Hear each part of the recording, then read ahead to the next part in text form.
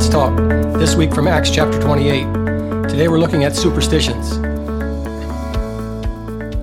Here's the story of Paul when he was on shore at the island of Malta. This is from chapter 28, verses 1 and following. Once safely on shore, we found out that the island was called Malta.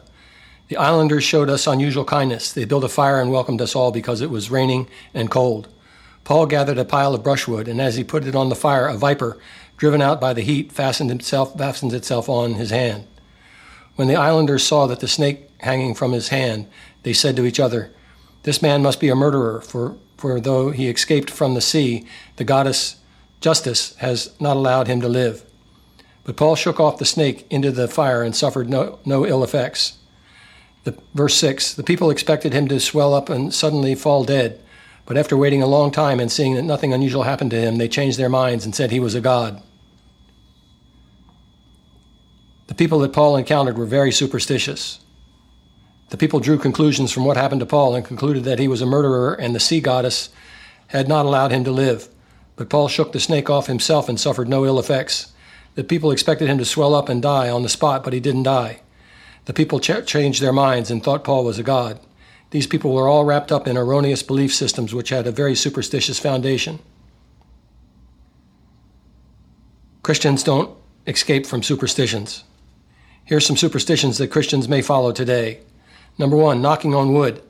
People knock on wood to protect themselves from negative consequences. For example, someone might say, quote, "I never had an accident in my new car, knock on wood," unquote. They say this to avoid negative consequences of their statements. Number 2, fear of black cats.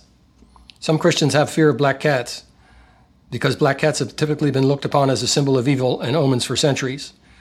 Some believe they are still evil. Number 3, fearing that something bad will happen on Friday the 13th. Number 4, crossing your fingers for good luck. Number 5, not walking under a ladder. The space between the ladder and the wall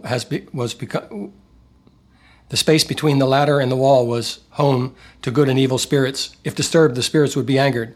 So it was forbidden for anyone to walk beneath a ladder. Next one, being afraid to go out in the dark at night. The next one, carrying a rabbit's foot or some other good luck charm. This is supposed to ward off any bad experiences. Next one, throwing salt over your shoulder. If you spill some salt, you are to throw some of it over your shoulder to cover your mistake. And the last one, not stepping on a crack in the sidewalk. The saying goes like this: step on a crack, break your mother's back. The Bible on superstitions. Isaiah chapter 2 verse 6 says, "Lord, you have abandoned your people, the descendants of Jacob.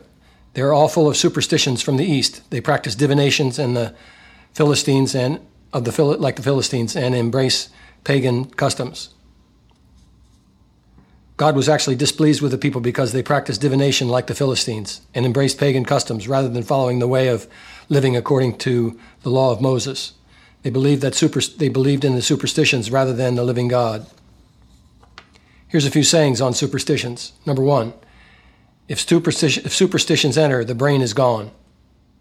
Number 2, superstitions are the byproducts of ignorance. Number 3, superstitions are habits rather than beliefs.